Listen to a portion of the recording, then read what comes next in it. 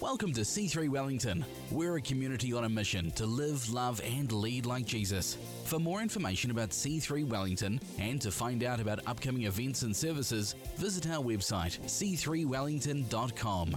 We're so glad you're joining us for this message. We pray it impacts you today.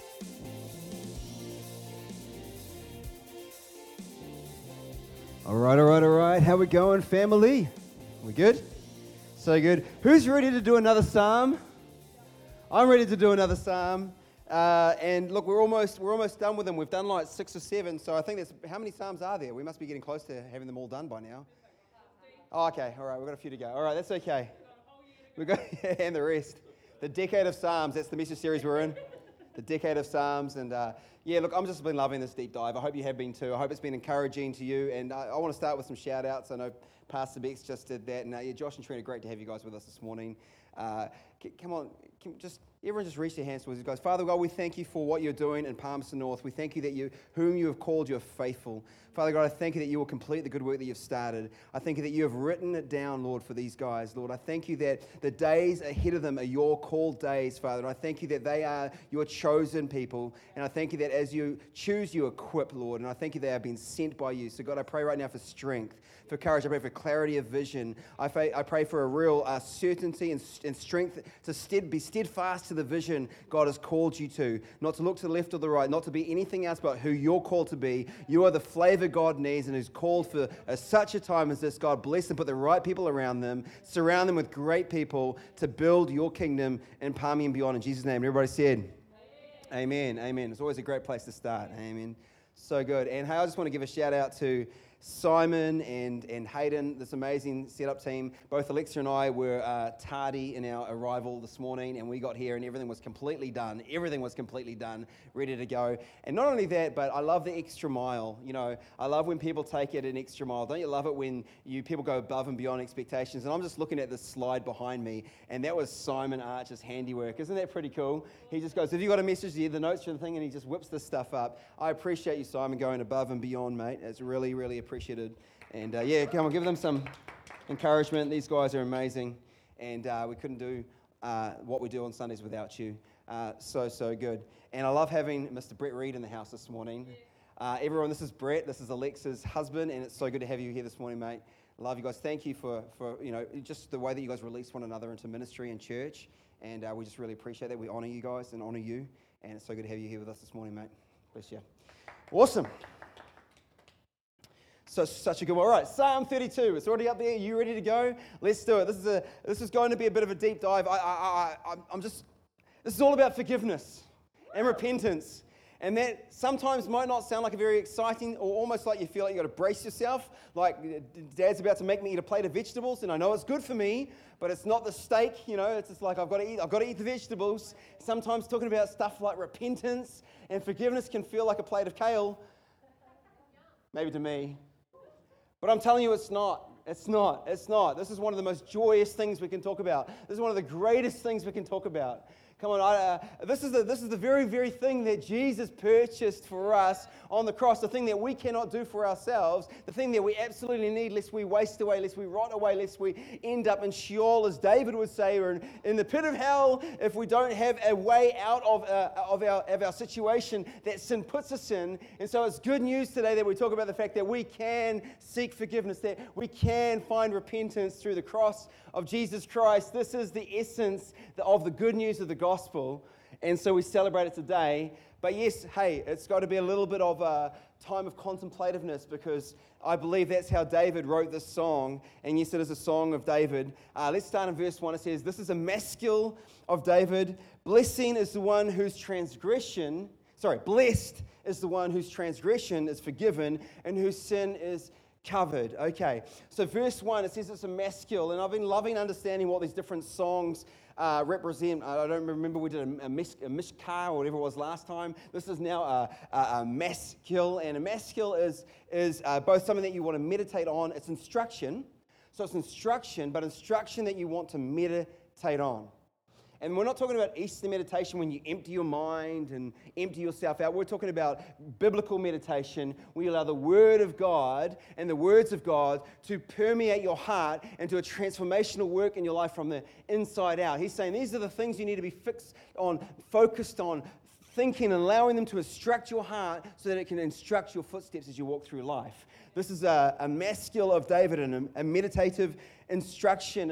And so it's got both of that. It's both got that moment of connecting the heart to it in the meditation and then connecting your mind to it in the instruction. It's encouraging us to come at it from both angles. Let's read it. He says, blessed is the one whose transgression is forgiven, whose sin is covered. Blessed is the man or woman against whom the Lord counts no iniquity, and in whose spirit there is no deceit. For when I kept silent, my bones wasted away through my groaning all day long. For day and night your hand was heavy upon me.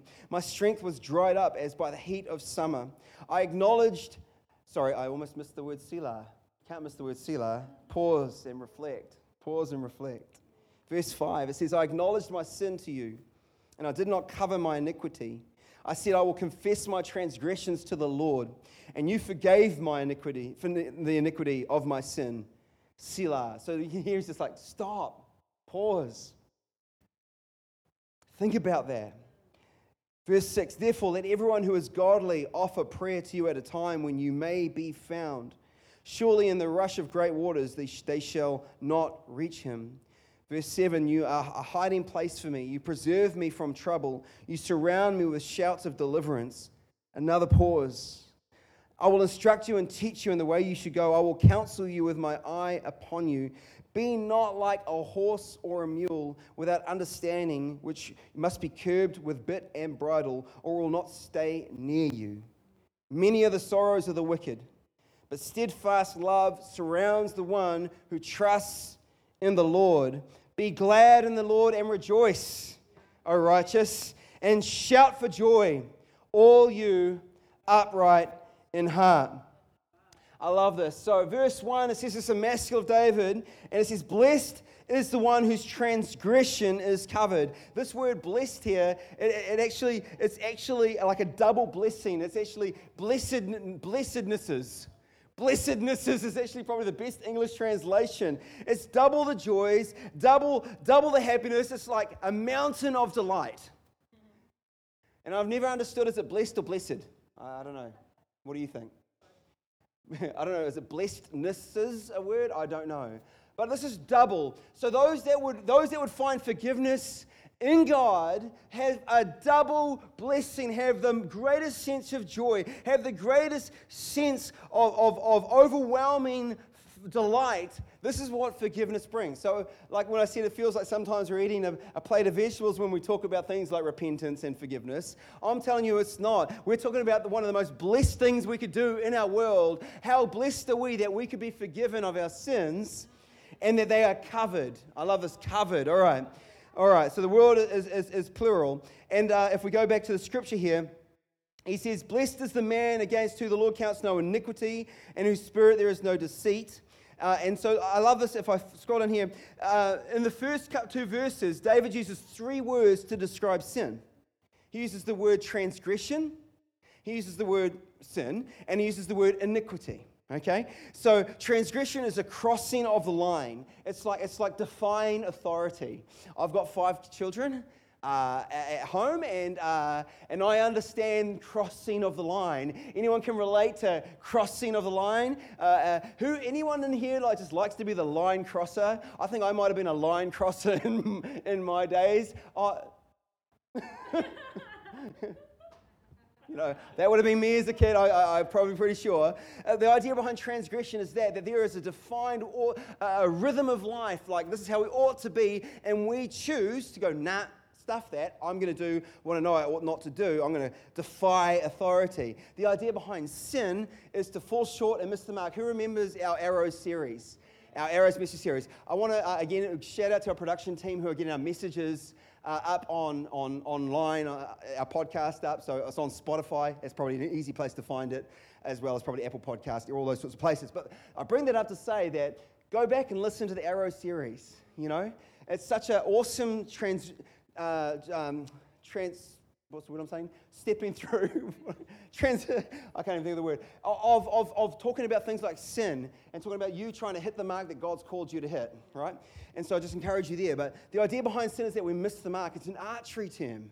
That's the original language. It comes from, so it's like I'm trying to hit the mark, but life things cause me to miss the mark that was set for me.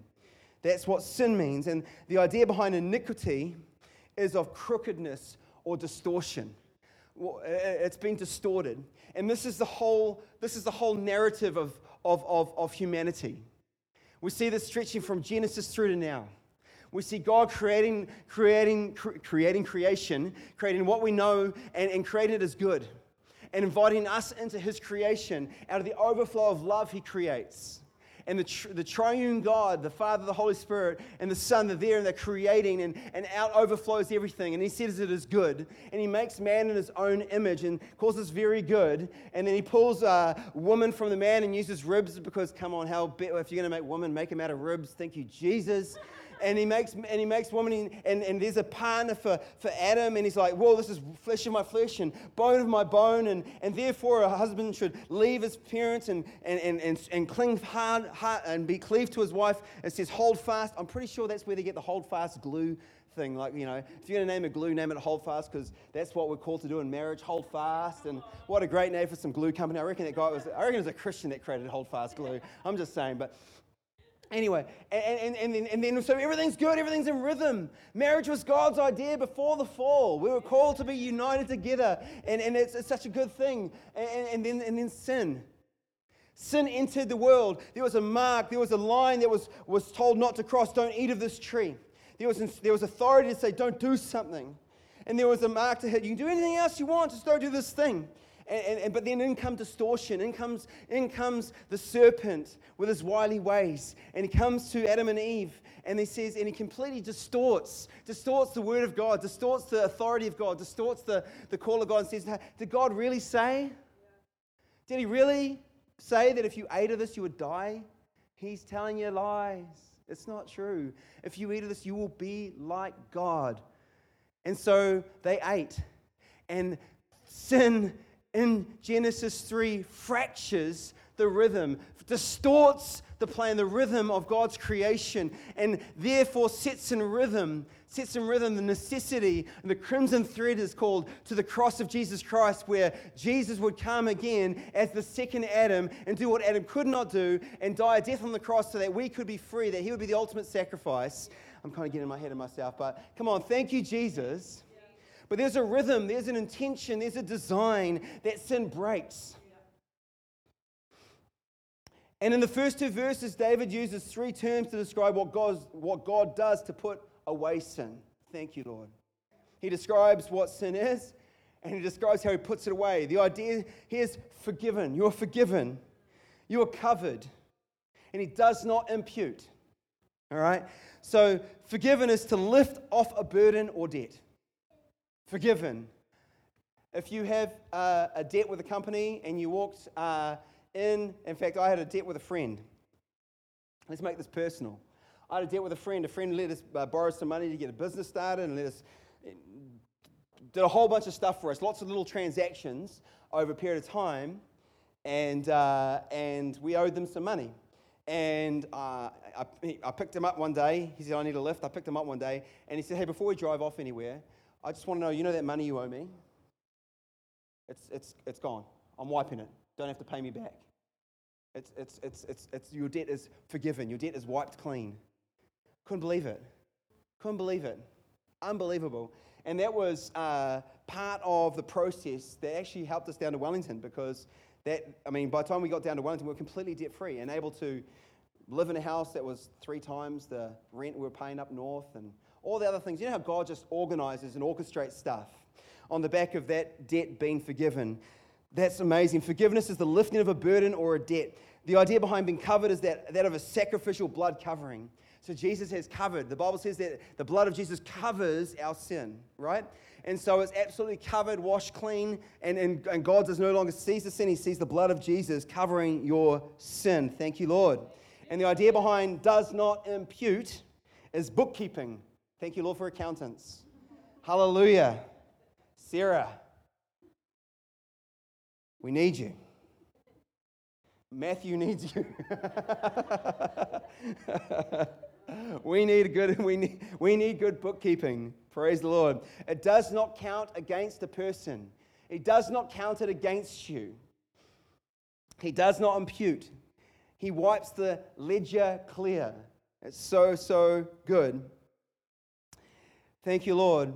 For when I keep silent, it goes in verse 3. My bones wasted away through my groaning all day long.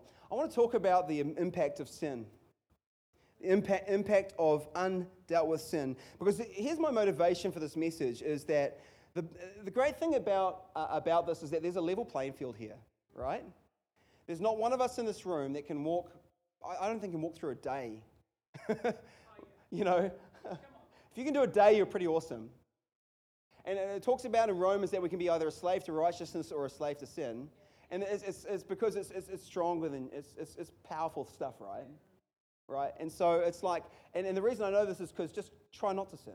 Just go a week, go a day. Without a thought or an action or a word that misses the mark in which God's intended for us.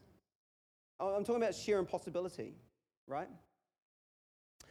And so my heart is this, is that we're in a level playing field, that we absolutely all need the forgiving blood of Jesus Christ, and we need the cross of Christ, and we need the grace of God towards us. And that is available. This is the point, it's available. Like David starts off saying, you are so blessed that you have this available, that the righteous, your sins are covered. You're so blessed. Yet so that it's available to us, like this amazing gift of God, of freedom and joy and relationship. Yet, isn't it interesting how we just carry the weight? We just carry the weight. And I'm not talking about forgiveness of people wronging you, although we could talk about that. I'm talking about just your own things between you and God, the stuff that the missing of the mark of our own lives that cause us, when it goes unchecked, to numb us. And as we get numb, we tend to withdraw. We lose our passion, we lose our apathy, and sin does that numbing work. There's a I can't remember the insect, but anyway, it numbs. I think I might even, I'll probably get it wrong. But there's an insect that numbs and bites and then does its work, and the host is completely unaware of it, right? And so this is what sin does. It just numbs us degree by degree by degree until we're in a position where we never thought that would lead to that, but it does, right? And then destruction happens. And so I'm here today because I believe that we need to make sure that we're living out of a habit of repentance. I love when Martin Luther nailed his 99 Thesis to the Wittenberg door.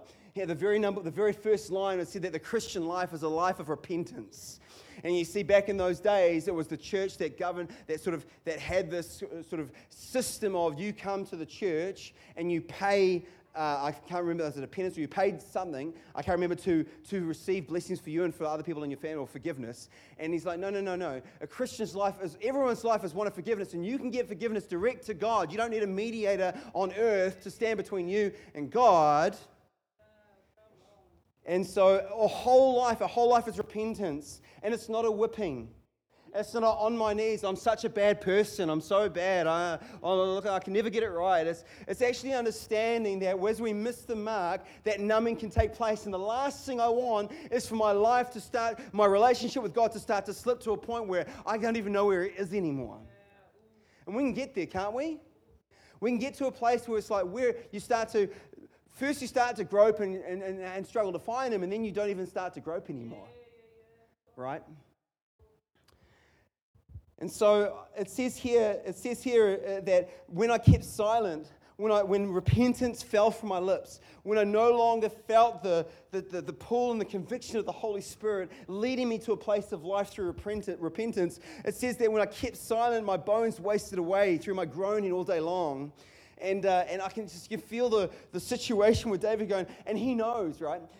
This Psalm 32, and there's another one where the theologians believe he's, because this, by the way, I didn't say, but this is written for the dedication of the temple that he was building, but his son actually finished. Solomon finished it. But this was a psalm, a song written for the dedication of the temple, all right? And that's important because he's talking about in this moment that he remembers the mistakes and the errors and the sin that he committed.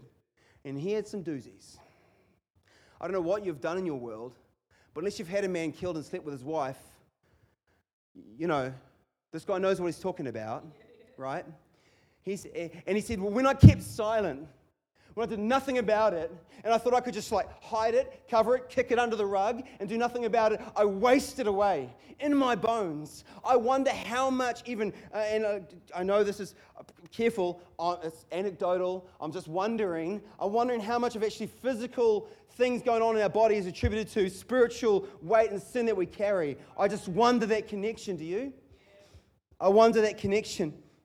I acknowledge my sin, he says in verse 4. For day and night your hand was heavy upon me. I love this. For day and night your hand was heavy upon me. So everything that God does because he loves you, right? God, and I think sometimes we can read and misunderstand God as being, it's been mean, right? And it says right now, I kept silent and I felt like my life was wasting away and your hand was heavy upon me. And one theologian, I think it was actually Spurgeon, says, the hand of God, when God uplifts you, it's the most beautiful thing. It's amazing, but when God's hand comes heavy on you, it's worse than Atlas carrying the world on his shoulders. He's talking about the Greek Titan, the Greek, from Greek mythology, Atlas, who had to carry the whole world on his shoulders. He's like, when God's hand comes down on you like that, it's heavier than the earth. And so God's like, I'm pressing down so that you would understand that what you have on you is actually leading you to destruction. I love you, my child, so I'm praying down my weight on you so that you would not feel like you can carry on this way. And so the weight of God coming down on David, and he just had this sense, and isn't it so true that sin is like weight? And again, talking about podcasts, we did that Stones and Vines. Who remembers seeing Simon Archer running up and down with rocks in his backpack in the town hall? Anyone remember that message? I know Simon remembers that message. They were pretty. I got river stones, but I think I got these. They're probably 5 kilos each, and I put 7 in the pack, and then I asked him to run in his jandals up and down the church with his, anyway, and there was all these words written on these rocks. But it came from Hebrews 12, that message. Let me read you Hebrews 12. It says, therefore, since we are surrounded by such a great cloud of witnesses, let us lay aside every weight and sin which clings so closely, and let us run with endurance the race that is set before us. So if you've got this weight situation, you can't run. You can't run. You're exhausted. You're exhausted just trying to carry on like this guy Atlas with the weight of the world on you. That's what sin does. It's like rocks in a backpack. I told the story of some friends, hunting friends of mine. They're brothers, twin brothers and an older brother, great guys, and they always prank each other.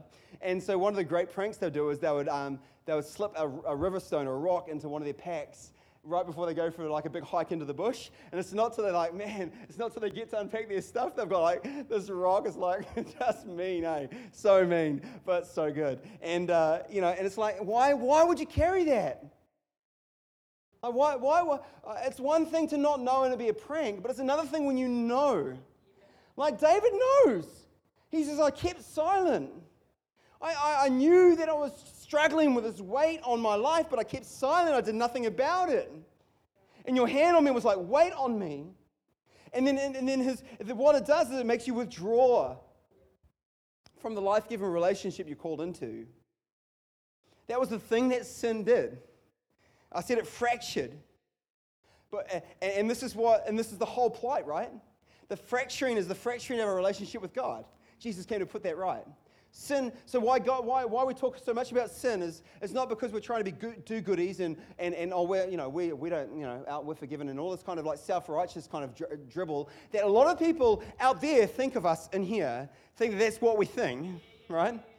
And that's not true at all. The reason that we're so hot on it is because it breaks relationship with God. It separates. The sin is a separator. Whereas when Jesus is a reconciler, God is a redeemer, sin is a separator. And so we can carry things in our world that are natural separators from the relationship that we're called into. And its weight. So I love this in verse 5. It says, so I acknowledged my sin to you, and I did not cover my iniquity. I didn't sweep it under the rug. I didn't do that. I said, I will confess my transgression to the Lord, and you forgave the iniquity of my sin. This is so good. So he understands now that he confessed to God, and he found forgiveness. But here's the thing. I love the fact that he's acknowledging that, and the reason this is so cool about David, right?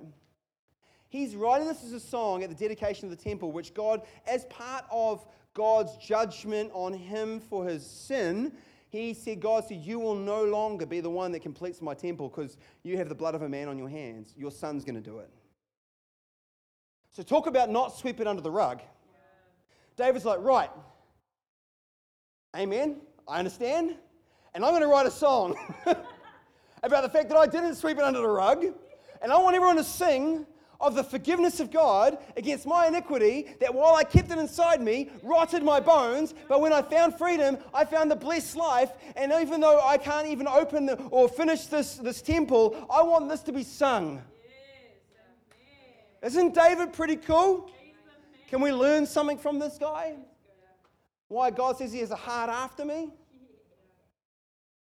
Amazing. The Bible says, confess your sin to one another. I mean, we have trouble confessing it to God, even though He already knows. Like, it's like, that's hard enough. Like, hey, you got a minute? There are so many things that unconfessed sin blocks and stops. Did I have a list? Maybe I didn't. I thought I made a list. I didn't. It's okay. But there's so many things that it blocks and stops. But forgiveness unlocks so many things. So many things. Anyway, where was I? Let's carry on. Verse 6, therefore let everyone who is godly offer prayer to you at a time when you may be found. Woo. Surely in the rush of the great waters you shall not reach him. This is that numbing thing, eh? I'm a fan of Brené Brown's TED Talk, and I've got her book. I don't believe, maybe she's a believer, I don't know. So this is not the Christian material, but all good things come from God above, right? All good things. But I love. She's talking about shame. Her whole TED Talk was about shame, and how she was trying to find how there's some people that had what they call excruciating shame. So it was like, for it to be exposed was painful. And there was those that wore shame like a badge, and they had these like life-giving relationships, not shame like a badge, but the same things that cause some people excruciating shame. On the other hand, these people that are able to sort of work with it and live with it and understand and accept it and embrace it, were able to have like these, anyway, so she had this like, what was the difference going on here? And so she talked about people that carry shame and how it's connected to depression. But the point I'm getting at is she talks about how we can numb our lives to deal with things, right? And the numbing process, and so we numb ourselves with social media, and we numb ourselves with substances, whether it be caffeine or alcohol or something harder than that. And we numb ourselves with, we withdraw. And we withdraw. And so I love here, and so this numbing process, we've got to be so careful that we don't get to a point. On the movie Saving Private Ryan, anyone seen the movie Saving Private Ryan? It's a very, accurate and bloody account of the D-Day landings in Normandy.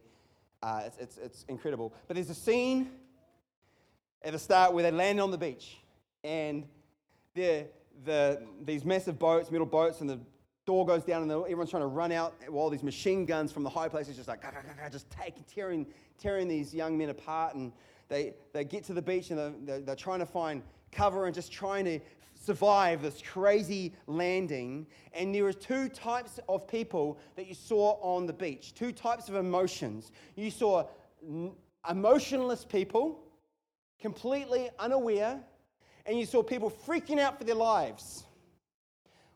The difference is one was dead and one was still alive. That was the difference. We're going to be so careful that we don't get to a point where we get so numbed by the stuff that we don't even acknowledge it anymore. We're just not even aware of it. We've lost any sense of conviction anymore, and we can just sit uncaring in an atmosphere where God's kind of pulling us, and we're like, I'm just like that dead person on the beach, like no emotion.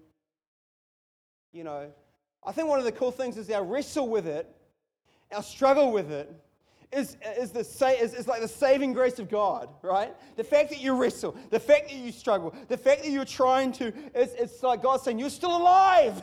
You're still alive. You still feel the presence of God. There's still a leaning and desire. And so we've got to remember, while you still can be found, because there comes a point where the knowingness takes over. Some might say the word backslidden or walked away or whatever it might be, but I'm sure in this room we know people that used to be in a room like this. In a room like this. And there's a whole multitude of reasons why they might not be anymore, but this is definitely one of them. Left unchecked. While you still are like that person on the beach, kicking, hoping that bullet doesn't take you out, trying to get to the point where you can rally and take the victory, may you find him when he can still be found. Will you still have a desire? Verse 7, you are a hiding place for me. You preserve me from trouble. You surround me with shouts of deliverance. Thank you, Lord. 8, I will instruct you and teach you. In the way you should go, I will counsel you with my eye upon you. Thank you, Lord. And verse 9, and you guys, if you've got that track, you can hit that now. It'll be great. Verse 9, it says this. And of course, man, I can't go too many messages without talking about horses, can I? Come on. Horses, hallelujah. Verse 9. Be not like a horse or a mule, without understanding, which must be curbed, controlled with a bit and bridle, or it will not stay near you. 2004, I'm in San Diego, shipwrecked my life.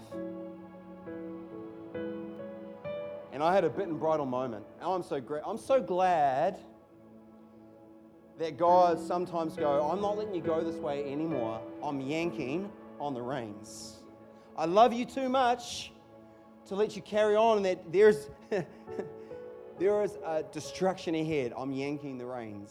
And I had a yank the reins moment. Anyone else had a yank the reins moment where it looks like your world's falling apart, but actually God's just setting you up to put it all back together again, setting you up.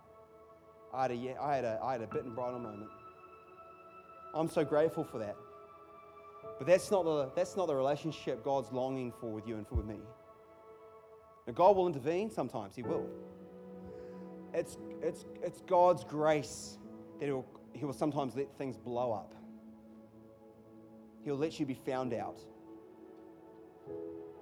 He'll let that thing come to the surface. This is grace and love for us. But that's not optimal. Because we've got to be so careful that we don't end up with worldly remorse versus godly repentance. Where worldly remorse actually revolves around you, your shame, and how you feel and how you feel stink and you've been caught and blah, blah, blah, blah, blah. And actually just revolves around you, whereas godly repentance revolves around Him. It revolves around the fact that you long to be close to Him and you long to honor His holiness and His character. And you want your life to reflect the goodness that He's bestowed and pushed towards you in any way you possibly can. And whilst we can never ever repay, nor do we need to repay, we want to. We want to. We want to. Be not like a horse with a bit and a bridle. Has anyone seen the movie War Horse? There's a lot of movies going on in this movie. The Horse movie, Steven Spielberg movie. I highly recommend this movie, War Horse, another war movie. And the father has a son who's coming of age, must be, 16, 17, 18 sort of age. The father's a bit of a drunk. They own a farm. They own the landlord money. If they don't pay, they're going to be booted out. He has some money, $30 to go down and buy a horse. And he knows what he needs. He needs like a Clydesdale or something that can pull the plow through and break up the fallow ground, because it's a rocky ground. He needs to plant the fields for the landlord so that they can carry on living where they live. And he gets down there, there's this smug rich guy, and there's this beautiful stallion that gets put up for auction. And this father just goes, oh, that's a beautiful horse. And this rich guy like mocks him, like, you couldn't do anything with a horse like that. So he's like, I'll bid for it. Starts with this bidding war with this rich guy. He ends up spending all his money on this racehorse. You know, he takes it home and his wife's frustrated. I'm telling you the whole movie, so you don't have to watch it. I'm saving you 2 hours of your life, mate. But the horse is so stubborn and like it's just a thoroughbred stallion, but it's just like, it's not trained, it's not broken in, and the dad just like frustrated. He's made a big mistake. He let his hot head go, and now he's frustrated. And the son tries to build trust with his horse. And he tried to feed the horse, but the horse would freak out. So in the end, he put the food in a pot and he just starts backing up to the horse like this, slowly. And then finally the horse would eat. And then he'd turn around and the horse would eat. Then he'd let him touch him. And the horse would trust. And they build this beautiful relationship. And the movie goes on about this relationship with this boy and this horse. I'm just telling you, man, this is the whole thing. Whatever wronged this horse that caused it to be skittish and afraid, this person just wants closeness. Just wants to come close. Just wants to be able to be in a relationship. God has great things for you and for me. And you've got to see sin as this thing. You've got to almost embody it, personify it. It's just trying to rob from you, trying to take from you, trying to steal from you, trying to hold you down, trying to keep weight on you. Hebrews says entangle you. I like to do a bit of hunting and tramping. There's supplejack in the bush. You know, I had some fights with some supplejack. You get all entangled up in that stuff, and it's just like horrendous. Come on, sin wants to entangle your life, slow you down, slow your momentum. You are called by God to make an eternal difference in this world. Come on, you are called. Don't let this thing be a weight that holds you back, wears you out, dries your bones, and causes you to be numb from God. Just come on, church. Why don't we stand this morning?